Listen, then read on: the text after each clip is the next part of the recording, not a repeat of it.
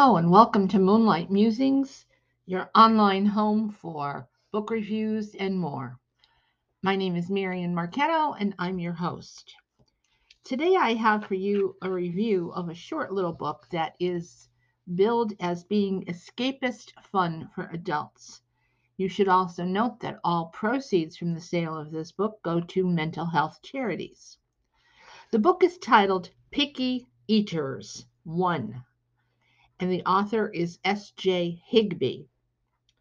The tale is about family life, dragon style. Castellan the Black, now better known as Casta the Grey, has led an eventful life, but these days he's content to live alone in his mountaintop lair, fending off occasional attacks from the food and waiting to die. At least that's what he tells himself. Babysitting his young grandchildren is definitely not on his list to do. Sammy Jo, his granddaughter, doesn't care that the world used to cower before Casta's wrath. She doesn't want barbecued knight in armor, it's tinned food, and that's that. Sadly, her little brother Billy Bob is more inclined to follow her lead than his grandfather's.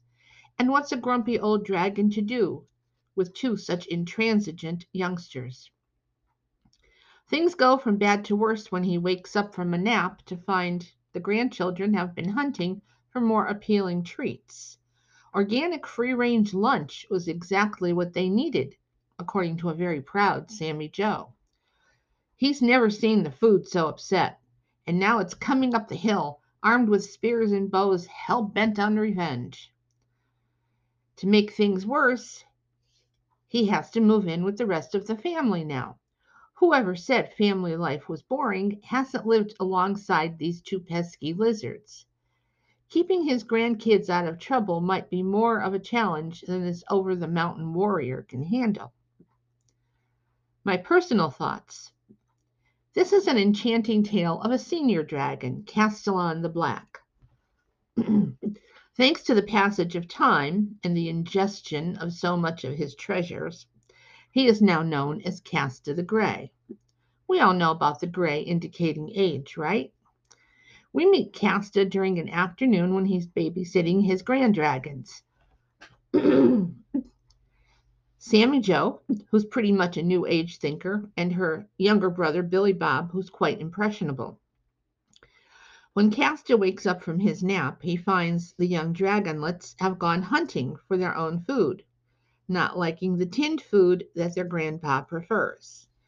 And now that the food is making its way up the mountain seeking revenge, Casta plucks the dragonlets from his lair and takes them home, knowing that for the foreseeable future he will need to move in with his daughter's family.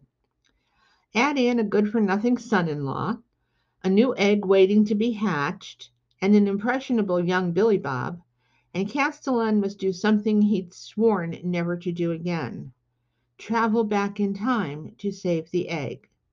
But his return takes him a bit into the future, and it's there that everything falls into place for him. I thoroughly enjoyed every word of this all too short story. I wanted to learn more about the dragons and the interaction between family members. There are definite correlations between the dragons and humans, and all is told in a very humorous vein. A quick read that's a perfect pick me up for anyone. More suited to adults, although youngsters will find humor in it as well. I certainly hope there's more to follow since the title indicates that this is number one of a possible series.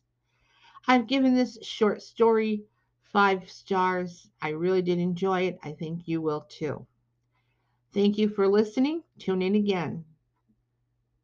Have a sparkling afternoon.